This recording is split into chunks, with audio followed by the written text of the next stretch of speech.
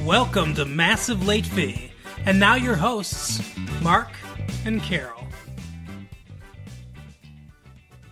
Well, hello everyone. Welcome back to Massive Late Fee. My name is Mark.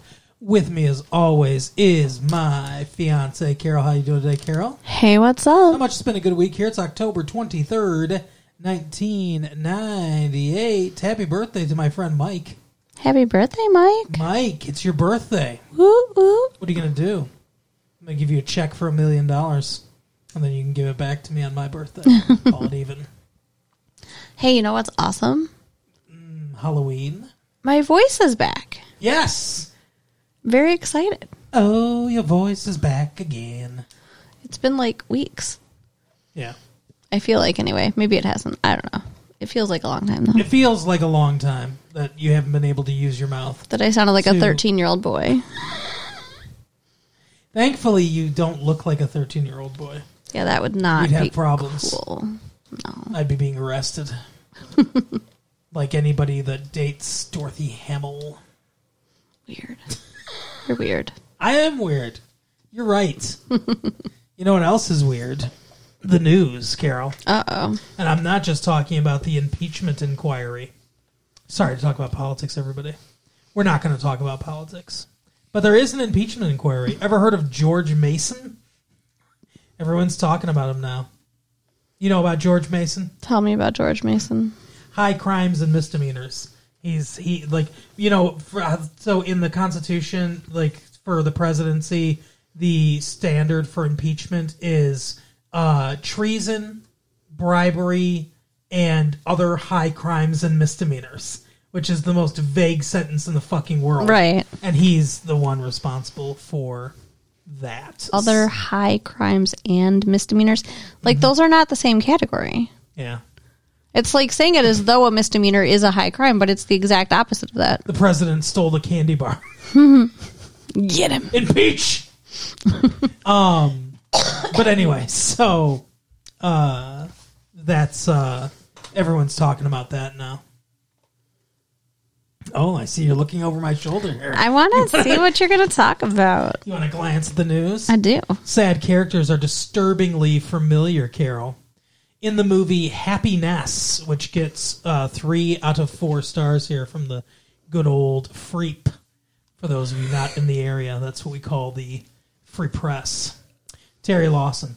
Most movies that arrive tagged controversial or disturbing turn out to be only vulgar or exploitative. That is not, however, the case with Todd Solondz' Happiness.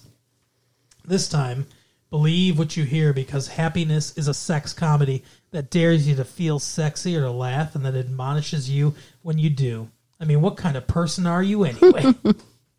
Finding out who people are and what they really want and need obviously fascinates Solondz, whose second film, Welcome to the Dollhouse, looked at the world through the thick glasses of a geeky teenage girl. Oh, I remember this movie. Solondz himself is a self-styled geek with thick glasses. With Happiness, Solondz has made it hard on himself. Oh my. On us by casting his X-ray specs on some pretty unattractive characters and then suggesting, guess what? They aren't that different from ourselves. Some people will take offense at that alone, but there's plenty else to take offense at in this long 2 hour and 20 minutes, often excruciating film, which was ditched by its original distributor after the company's chairman got the word that one of its characters was a pedophile. Oh, wow. Who wasn't treated as the personification of evil. Have you seen this movie? No. Have you? Yeah, I snuck out and saw it. What the fuck, man? I snuck out and saw it. How do you have time to go see any movies without me, you asshole? I saw it with the aforementioned Mike. And that explains it. It's it's something, let me tell you. To the contrary, he's an attentive husband, a super father, and an asset to his community when he isn't molesting his son's friends. Oh my god. Yeah, there's a... Are you interested in this? I think this movie would really disturb you. But yeah, I don't want to see it. Okay. There's a scene where he's talking to his son. This, I think, is the epitome of... Like, you'll get an idea of how disgusting this movie is, right? he's talking to his son. His son's friend has came over before. He drugged the kid's milk or whatever, and then molested him. The son's friend that was staying there. The son, like the son's friend, figured it out. Like, I got molested or whatever. And so they're coming after him or whatever. He's sitting in his living room, the dad, basically waiting for the cops to come, and the son's sitting there, and they're having this conversation, and he's basically like saying like, yeah, I am this way or whatever, like I can't help it, like I've always been this way, and it's kind of just like a sad scene or whatever. And the son's like, have you ever done it to me? And he goes, no. And he's like, he like strokes his hair or whatever. He's like, no, I never would or whatever.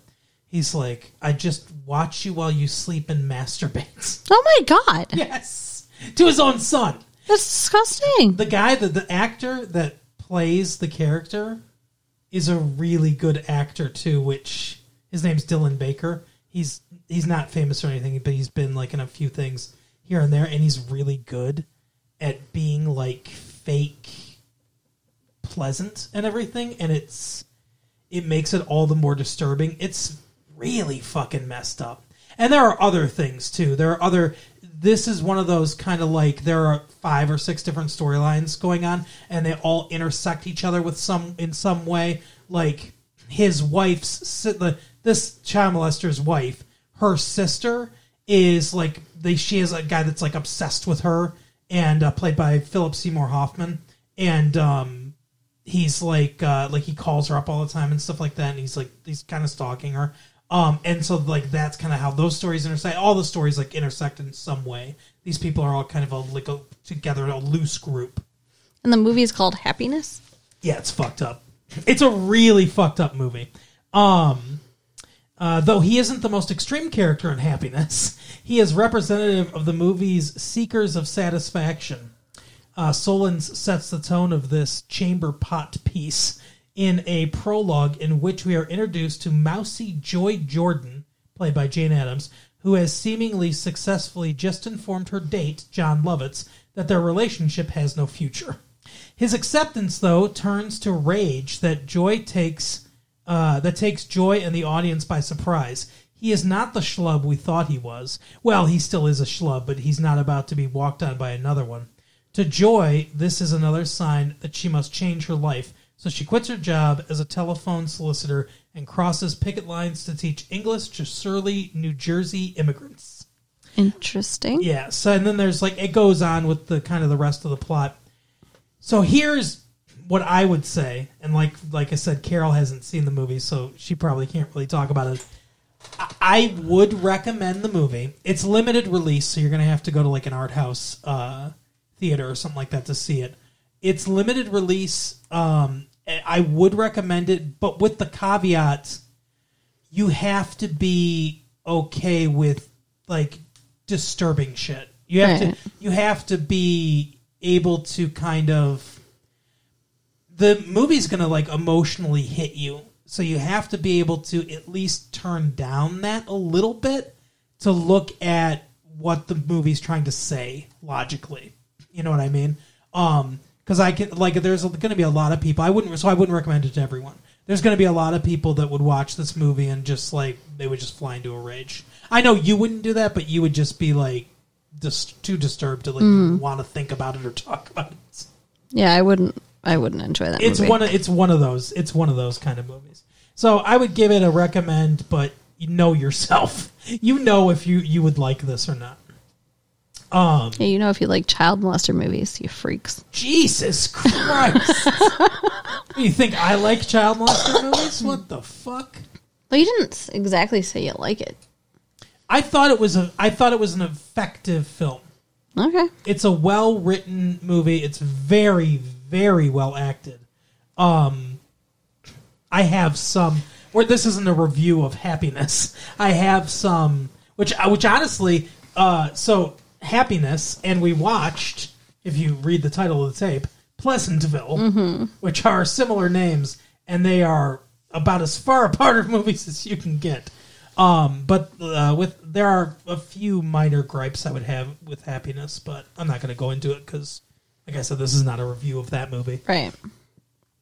But what about Brimstone, Carol? What about it? Brimstone is no Buffy, but it's not without thrills. Peter Horton's dead again, but the corpse is walking and talking as a supernatural bounty hunter in the dark comic book thriller Brimstone, the latest of the new fall season, which debuts. Back when he played dreamy, sensitive college professor Gary Shepard in the Yuppie Chronicles of 30-something, Horton's lover-boy alter ego was abruptly killed off in an emotional 1991 episode after a really bad traffic mishap. Squish! Oh, God. Way to take a really fucking, emotional, moment in that show's history, Mike Duffy, and just be like, yeah, fucking squished you. Now Horton's on assignment from the devil in Brimstone. He's ex-cop Ezekiel Stone, a once prominent homicide detective who was killed in the line of duty 15 years ago, but he wound up in hell because he had avenged his wife's brutal rape by killing her attacker in cold blood. And so Satan repoed his soul. Don't ask. Logic is not part of the Pulp Fiction equation with shows like Brimstone. Anyhow, having been judged to be no better than the vile criminals he used to battle on the mean streets of New York City, Horton's Zeke Stone is doing misery time down under. So, you get the idea. He's come back to Earth as a bounty hunter of the damned or whatever. I mean, it sounds like an interesting premise. Yeah, we haven't seen Brimstone, but it's, I don't know. What do you think? I wouldn't mind seeing an episode. I don't think we could possibly watch any more shows. But. Well, no, we're not going to fucking do that. But it's on Fox. Did Fox, all of a sudden become like a snake? Fox. Just one Fox. Sis. Yeah. I saw a coyote the other day, I didn't tell you. Oh. I was driving up near Farmington. Okay. And I saw a coyote running across the street. I was Makes like, is that a sense. dog? I was like, what is that? No, it's a fucking coyote. Up norther than we are? Or Yes, yeah. Yeah. Farmington, yeah. So, the city, not the road, okay. Yes. Okay. That makes sense, actually. I've seen them out that way before. Yeah, it was near the woods. Wow. So I'm not going to read this whole article because we're going to talk about the movie Pleasantville. I'm looking forward to that. Right now. But Jeff Daniels says Pleasantville is the best movie he's ever made. Wow. What do you think about that? I don't know. I don't know about that. I haven't fully landed in a spot on how I feel about Pleasantville. Interesting. Alanis Morissette's also coming to concert. Nice. You got a lot of news today. So we saw, I could go on, but I don't want to. So we saw Pleasantville. Yes. Carol. Yes. What did you think of Pleasantville? I think the acting was super good. Yes. And the visual effects were amazing. That is the most professional way you could compliment that movie. The acting was super good. Fuck you. The story's a little confusing and fucked up. I mean, Confusing and fucked up, okay. I don't know what to make of it. These kids get sucked into a television show that's like Leave It to Beaver. Yeah. I think that's probably the best. Leave It to Beaver and the Donna Reed show. I think that's those are probably the best parallels to it. I'm not familiar with Donna Reed, so. Oh. And Shelley Fabre got her start on there. Okay. Johnny Angel and such. And then later she was Coach's girlfriend on Coach. That's the only thing you said that made sense to me. You don't remember the Johnny Angel? I know the song. I love him. That's Shelley Fabre too. Okay. Yeah, she had a little bit of a music career. Interesting. And an acting career. She was Madonna before Madonna. Okay. Sure. Anyway, go ahead. So you got Andy Griffith, or no, the The deputy, Barney Fife. Who plays him? Don Knotts. Don Knotts. You got Don Knotts. You have Donald Knotts. Who's like a psychotic character, and I don't really understand him. Like, I did he want what happened to happen? I don't know. It's one of the many, many questions this movie has left me with. Like, he gives them this remote that sucks them into the show, and he's all excited because the boy is like a huge fan of this show, and Sure. he's like, "Oh, I finally found someone who like really enjoy and appreciate this." Yeah. And then all the weird things happen, and he's getting mad at him. But then he seems so happy at the end. Yeah, I don't... So, okay. I have some theories. Okay. I think there are things that the movie doesn't tell us, and we can either make inferences or we can...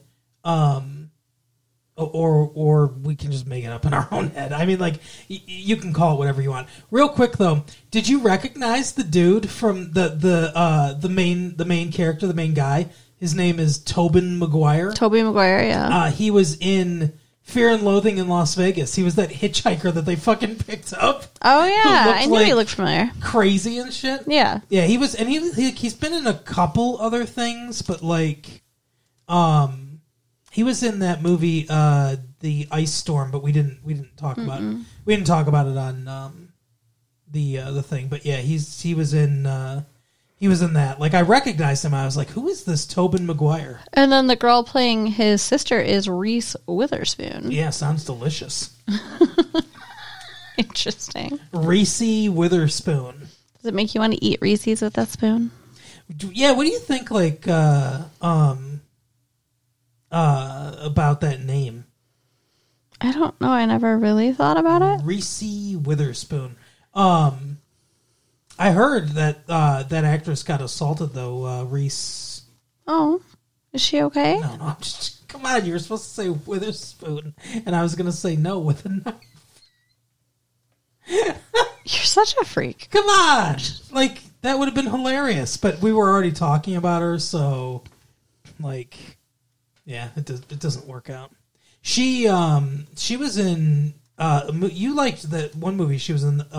The Man in the Moon or something like that. Mm-hmm. I know you like that one. And we saw Fear. She was in that. She was excellent in that. And we did. There's a movie called Freeway that she's in. I don't think we talked about that on the show. And then I don't think we didn't talk about Overnight Delivery either, did we? Nope. Okay. So just asking questions, everybody. Relax. So back to Pleasantville. Yeah, Pleasantville. We were talking about the actors. There are other people in here too. Joan Allen's in here. That's who, the dad? Joan Allen. That's the mom. Oh, I thought you said Jonah. No, and that would be a guy. Jonah? Yeah. Oh, yeah, I guess so. And then the fuck? William H. Macy's the dad. Okay. He was in Fargo. Yeah, I knew I recognized him. And then Detroit's own Jeff Daniels. Everybody. Chelsea, Michigan's own fucking Jeff Daniels, one of the greatest actors in the world. He's very good in this. He is very good. And then there are other people. And there are artists who did amazing things in this movie too. Like there's a lot of really good art. Really good things happening in this movie. Yeah. So spoilers for everybody. I fucking loved this movie. I think this is the best movie I've seen this year. Wow. This would be my pick for the Oscars this year. Okay. I think this movie may be as much of a technical achievement as Who Framed Roger Rabbit was in its era, and I think the blending of the technical with the human element of the story, it's beautiful. It's not special effects for the sake of special effects. It's special effects in service of this very human story. I don't know. It's just the way the movie is ended, I think, ruins the movie. Interesting. Like, I enjoyed a lot of the movie up until the end, and then I'm like, why would you leave so many things just fucking open and hanging? So Donald Knotts. I think there's a bigger reason other than nostalgia that he is cast in this movie. And I kind of wish they had done one other thing, which I think would solidify my theory on this. Okay. But obviously, you mentioned it. He is well known from old programs like this. He was both on Three's Company, a 70s show, and he was on a golden era, like early 60s television show, The Andy Griffith Show. Right. Like, that's probably what he's most well known for, even today. I think his character is a refugee from that world, the TV dimension. Okay. I think, like very clearly, they get sucked into Pleasantville. They get sucked into the TV and everything. I think it's some kind of parallel world. There's the parallel world of the TV. There's the world of today. I think he's from that one of those shows or something, like a minor character or something like that, and he got out. And I think that's why he's happy at the end. He was looking for someone who would be able to change that world, because he got out, he saw the real world, and he's like, they are prisoners in there. And I think he's going one by one, show by show, getting those people freed. Finding people that can go into the shows, that know the shows well enough, and free them. Those are wonderful ideas that you shouldn't have to come up with to make it make sense. I'm sorry. But doesn't that make sense? And then the casting of him makes a lot of sense. I'm not saying it doesn't make sense. I'm saying if that's the movie's actual thought process, the movie should have something in there to actually say that. But some things don't need to be spelled out. They can be, they can just be whispers of things. Like, if he drove away, I feel like he leans his head back and drives away and stuff, and then text appears under him as like he was an agent of whatever. Like, it ruins it. It ruins the magic of it. I think like his little smile is supposed to indicate that what happened is what he wanted to happen. Yes, what happened, I think, is what he wanted to happen. I think all this other backstory is a little too much of a leap. Okay, I mean, I think, and the thing that I wish they had done is his girlfriend that he gets in there. I wish she had gone with him. Well, and I wish that his sister had not stayed, or that some kind of consequence would have occurred when she didn't return. Well, okay, so that's for after the movie. That's one that's Tobey Maguire, Tobeson Maguire has some explaining to do to his mom, and I don't know how he's going to explain that. His sister's just missing, and his mom's going to be fucking brokenhearted. Yeah, and she's like, what's he going to do? Is he going to be like, hey, let me show you, and like fucking suck her into the TV? Like, because he's still got the controller, and he says he can come visit her. So, I mean, I guess he can show his mom, but like, I don't know. It's kind of like fucked up, but I suppose that's what he does. He shows the mom. I guess. It's a choose your own adventure ending. That's what this is. And then but so I don't mind her staying. I don't mind Reese Witherspoon staying. But like I said, I think that's the perfect thing. She stays, and then the girlfriend comes back. Then we see it can go both ways, basically. Sure, but because could she exist in this world? We don't know. And if she and the answer to that question gives more credence to that guy as a refugee from the old world. But again, not a thing that has actually been any way stated in this movie. It just came from your head. I mean, I know you're a writer. You're not going to fucking ruin this movie for me. You're not going to do it. I'm not ruining it for you. I'm just saying you're filling in a lot of blanks, and that's a lot of work for an audience member.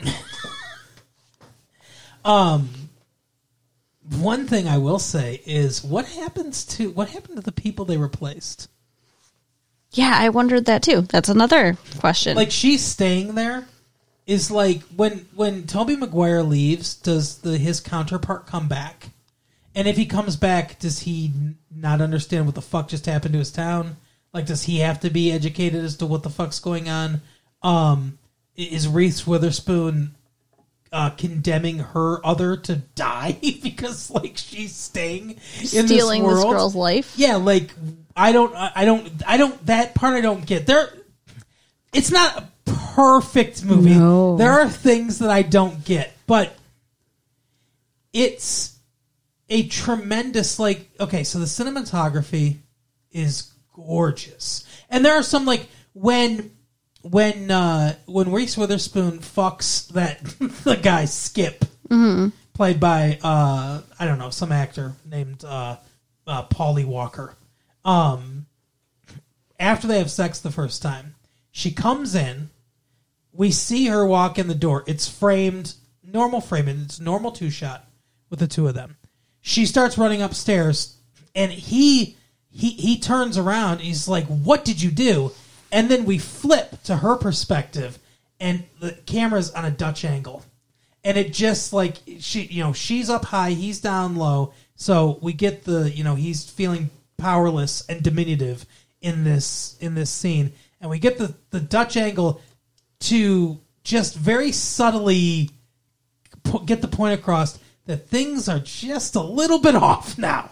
This world has been thrown just a little bit off, and it's perfect. Mm-hmm. And and when we cut back to his point of view, things are straight because he's trying to keep everything, trying to hold everything straight again. Right. We cut back to her, and it's Dutch angle again, and it's beautiful. And there's a lot of subtle camera movements and things like that in this movie, and of course, not to mention, of course, the blending of the black and white and the color and everything, and it's fantastic. Yeah, visually, it's a really amazing movie. It is a stunningly visual film. Yeah. And like you said, the acting's fantastic. The acting's fantastic. Whoever cast this film deserves a raise because every single person, they didn't miss with anybody. Everyone's fantastic and so believable in their parts. I have other questions though, Mark. Okay, so let's yeah. So what are your other questions? When Tobey Maguire first gets there and he goes to work, and his boss, what the fuck's his name again? I don't know. Jeff Daniels. Jeff Daniels, Michigan's own Jeff Daniels, is just wearing a hole in the counter of his soda shop. Because he doesn't know what to do because he didn't show up on time because they just relive the same routine over and over and over. Sure. Like, it seemed almost like NPC characters, right? What's that mean? Like, in video games, the characters that don't do anything. The ones that you talk to. Like in a role-playing game. Okay, all right. I'm sorry, I forget you're not a fucking geek. Yeah. But, like... one of your Final Fantasies or something like that? Something like that, yeah. Okay. I don't know. It seems like because it's a TV show, there's not much substance behind anything, right? Yeah. But they're actual people. Yes. It's like they didn't grow up.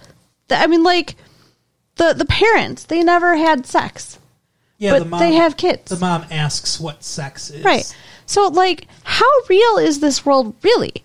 I mean, it's like, I guess it becomes real as it goes on, but I don't think it was real to start with. No, I do. I think, so there are other movies and books, a lot of books, more than movies, about this kind of thing, which is basically like people who are like creative types, like writers. They always, well, not always, but I think pretty much anyone that's ever written seriously and for a long time has thought to themselves, what is the nature of reality? What makes one world real and another one not real? Why is our world real and this world that I'm creating not real? And most creative people, most writers and things like that, think of the worlds they're creating as real. I mean, not the same as our reality, but real in a way, at least while you're writing it. You can't, if you don't think of it as real while you're writing it, then it's the writing sucks. Like, you have to have that investment into it. And so there's a lot of books about once something's created, it becomes real and alive, and you can visit there and stuff like that. Like that movie, Cool World. Yeah. Like there are things like that where it's like, oh, this is fiction in our world, but if you can actually go down there, it's really real because you created it. And so I think that's what this is. I asked the question after we got out of the movie and everything, like, it's kind of weird because actors played these people on the shows, and then they went off to do other things. They're not these characters, so they're not, like, these aren't the actors, but they're the characters that were created, essentially. So what I think is they're prisoners. They have been created. They not like were created, not like birthed, They came fully formed, written, and everything. And they only know what they need to for the show and everything, and they have those routines and stuff, like they're imprisoned, essentially. And their coming there has freed them. So, like, Don Knotts, as the character, freed himself somehow, or somebody else freed him. They could make another movie about the backstory of all this, but I don't think that's the point of the movie. If we sit here and we deconstruct everything, we'll find holes. We can pull at threads and unravel a lot of this movie. But it starts with Once Upon a Time, I think, for a reason. It's a fantasy. It's a fairy tale. You just accept it for what it is. The point of the movie isn't, let's answer all these questions. The point of the movie is the montage of them at school hearing about how fucking shit our world is. Yeah.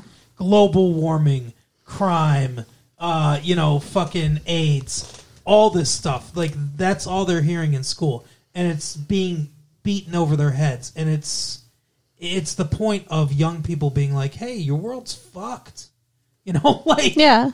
And the escapism of, oh, this was such an ideal time, the 50s. Life now sucks. Back in the past was awesome. And then they go back there, and guess what? It wasn't awesome. No. It was shitty then, too. And actually, it shows an appreciation for all we've accomplished and where we've come from that time. Because the entirety of the movie is the maturation of all these characters. Yeah. And their arc from nobody into brilliant artists, or passion, like emotion. And that's what sets off the colors, is emotion. Sometimes it's anger, sometimes it's sadness or longing, like with William H. Macy. Sometimes it's love, sex, whatever, but like actual passion, feeling something, not just being a robot, not just being an automaton. And I think that's what the movie's about. The movie is about, don't just fucking listen to all this doom and gloom and sit there and turn off your emotions and be like, I can't do anything and whatever. Like, be an emotional being. We are emotional beings, and we, need to show that. Yeah. I mean, for sure, there's definitely beauty in the message of the movie. Yeah. It just... No, I know confused me. I know there are things we could poke holes in, and I know that's what we do here sometimes. But yeah, I mean, like, I feel like, to answer that question that you asked about the, what'd you call it? NPC? Yeah. I think they're real people. They're just imprisoned in this routine until they're saved. Well, like, okay, in the TV show, right? Mm-hmm. The girl that Tobey Maguire starts dating was supposed to be with Whitey. Yeah. But she didn't like Whitey. Not once Tobey Maguire showed up, no. But do you think she liked Whitey otherwise then? Because he seemed like such an asshole and she didn't really like him. Like, I don't know. No, she probably didn't like him. But that was her path. That was what she was supposed to do, because that's how it was written in the show. So she just had... So they have no free will. They had no free will. They didn't, and now they do. because Reese Witherspoon pretty much raped a teenage boy. Well, I mean, I guess. I mean, he didn't even know what was happening. He thought he was ill. It was kind of disturbing to me. Yeah, I mean, yeah, I understand that. A lot of the sex stuff in this movie was a little much. It's a little over the top. It's not for kids.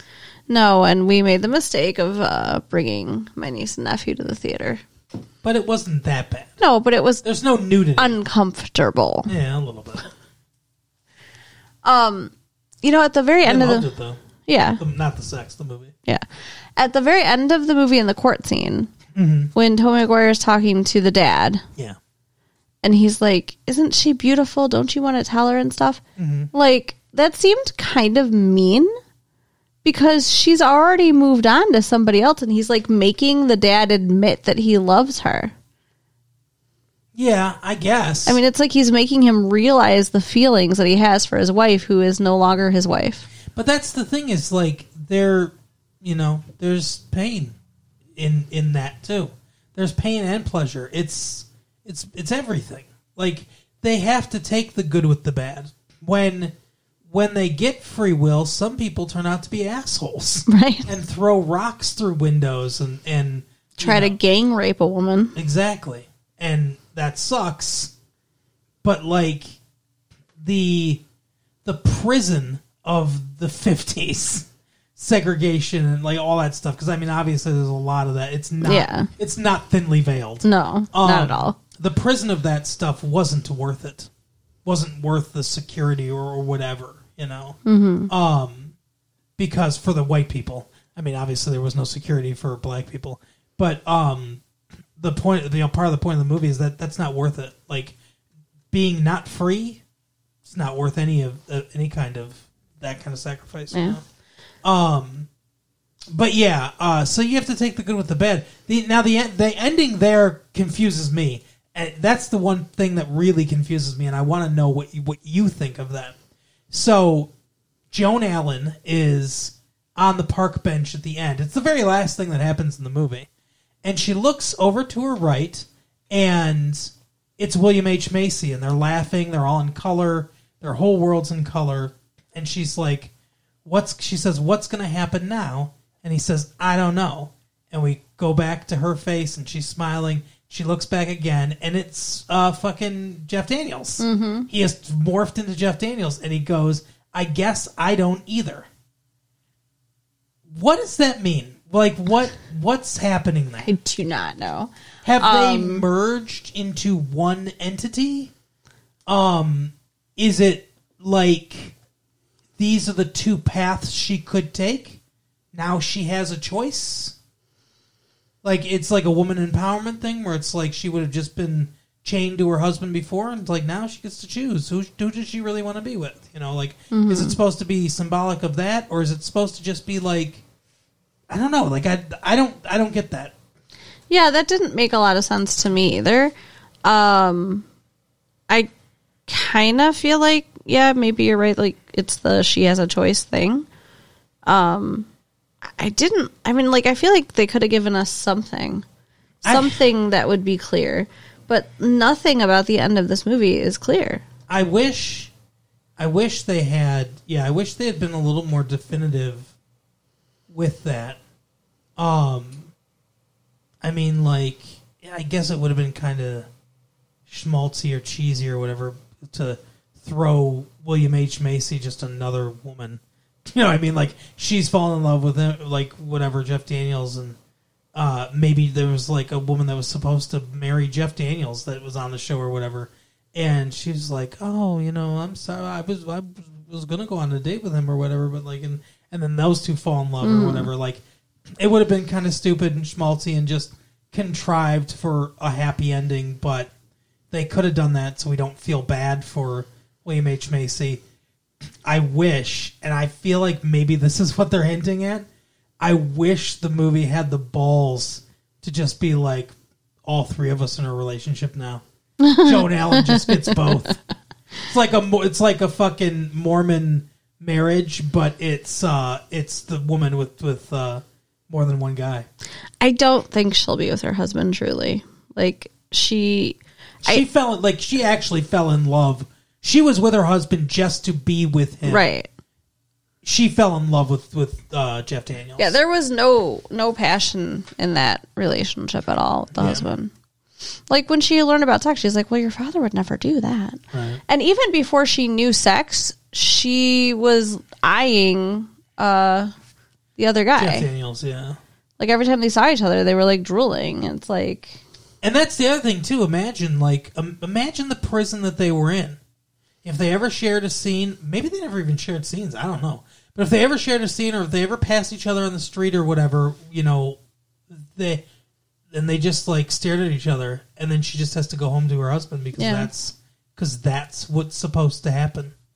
Also, Don Knotts seems to indicate at one point in the movie that what they're doing, the changes they're making, are being reflected in the TV show. Because he's like, I don't like what I'm seeing on these reruns. But it's clear that he can just see what's going on. Because when they come back, like, the announcer's like, that was the first hour of the fucking Pleasantville marathon or whatever. That's exactly what I said, yeah, too. It's like, gather the kids, everybody. Watch this shit. Watch these ads. But, like, so it's clear that the show's not actually changing. Which makes sense. The show, as filmed and everything, is the facade. The world underneath that is what was created by the creative types that created this show. But it's underneath the facade, so the outside world doesn't see it. Well, yeah, I mean, the husband and wife seem happy in the show, I'm sure. Yeah.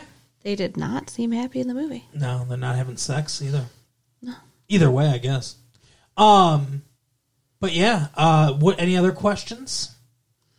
No, I think that was probably it. So, you really wouldn't recommend it, huh? No, I would. I never said I wouldn't. Okay. I just said that I have questions and I found it confusing.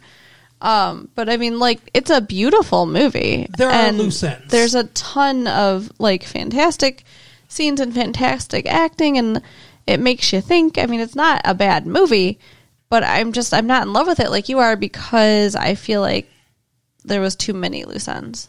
Yeah, there's loose ends in the movie. And it's one of those movies where I feel like I might have to watch it a few times to fully understand everything that's going on. Yeah. Because I think there is definitely stuff, like I said, that's overt about racism, about sexism, about life, how it used to be, and everything. And the revolution. Like, I don't think it's coincidence that sex is the first thing that happens, and, like, the sexual revolution happens, and then the music revolution happens, and then eventually drugs would probably come into fucking play too. Like, because that's the 60s. Like, right. A lot of this movie is basically just a retelling of the 60s. Yeah, moving from the 50s to the 60s. Yeah. The one thing that was out of place, if we're looking at that was the book burning. That was a lot further back in history. Well, yeah, that was more the 40s and stuff. But, like, censorship in general, I guess, from the 50s, like... That was a weird thing, too, that the books were fucking empty. Like, how is this a real world when they're literally living in a set with empty books? I mean, it's so weird. Well, like I said, they never did anything that they... How do I explain it? They were templates, but conscious, like, given consciousness. But they were like templates, and they knew just whatever the creatives poured into their character. I wonder if they needed food. Like, how real and alive are they? The toilets didn't exist. Yeah, that's another thing. There are no toilets. How did they handle that? They show that there are no toilets, and it's a problem for a second, and then it's just, well, whatever, we'll just gloss over that for the rest of the show. Well, there's no problem. She was going to go into the toilet. I don't know if she was actually going to go to the bathroom. But... like, at some point she had to. Apparently not, though. Like, because... Oh. Like, I'm pretty sure in that world, people didn't have to do that. Oh, weird. Yeah. They did have to take baths. We know that. Joan Allen comes so hard that fucking bush like starts burning. How's that for a metaphor? Right? She had a burning bush, everybody. Yeah. Seriously, I wonder how trimmed they are. Oh my God. Well, that's not one of the things. But yeah, like you wonder, like, are they smooth down there, like action men? But obviously they aren't. No, obviously not. Anyway, so that is the episode, though. Like I said, fantastic movie. To me, in hindsight, fridge logic, as they call it. You're watching the movie, and then later when you go to the fridge, you're like, wait a second, how did they do that? Because you're caught up into it. So fridge logic, you can fridge logic the hell out of this movie, I'm sure. But just from being immersed in it and everything, just a beautiful film. To me, the best movie of the year. Definitely go see it. Yeah, I recommend seeing it as well. All right, well, Carol, why don't you recommend some other things for the people to do? You can write us at latefee1994@AOL.com. Yep. Check out our website at www.retrolatefee.com. And share the tapes with your friends. All right, we'll see you next time. Bye. Bye.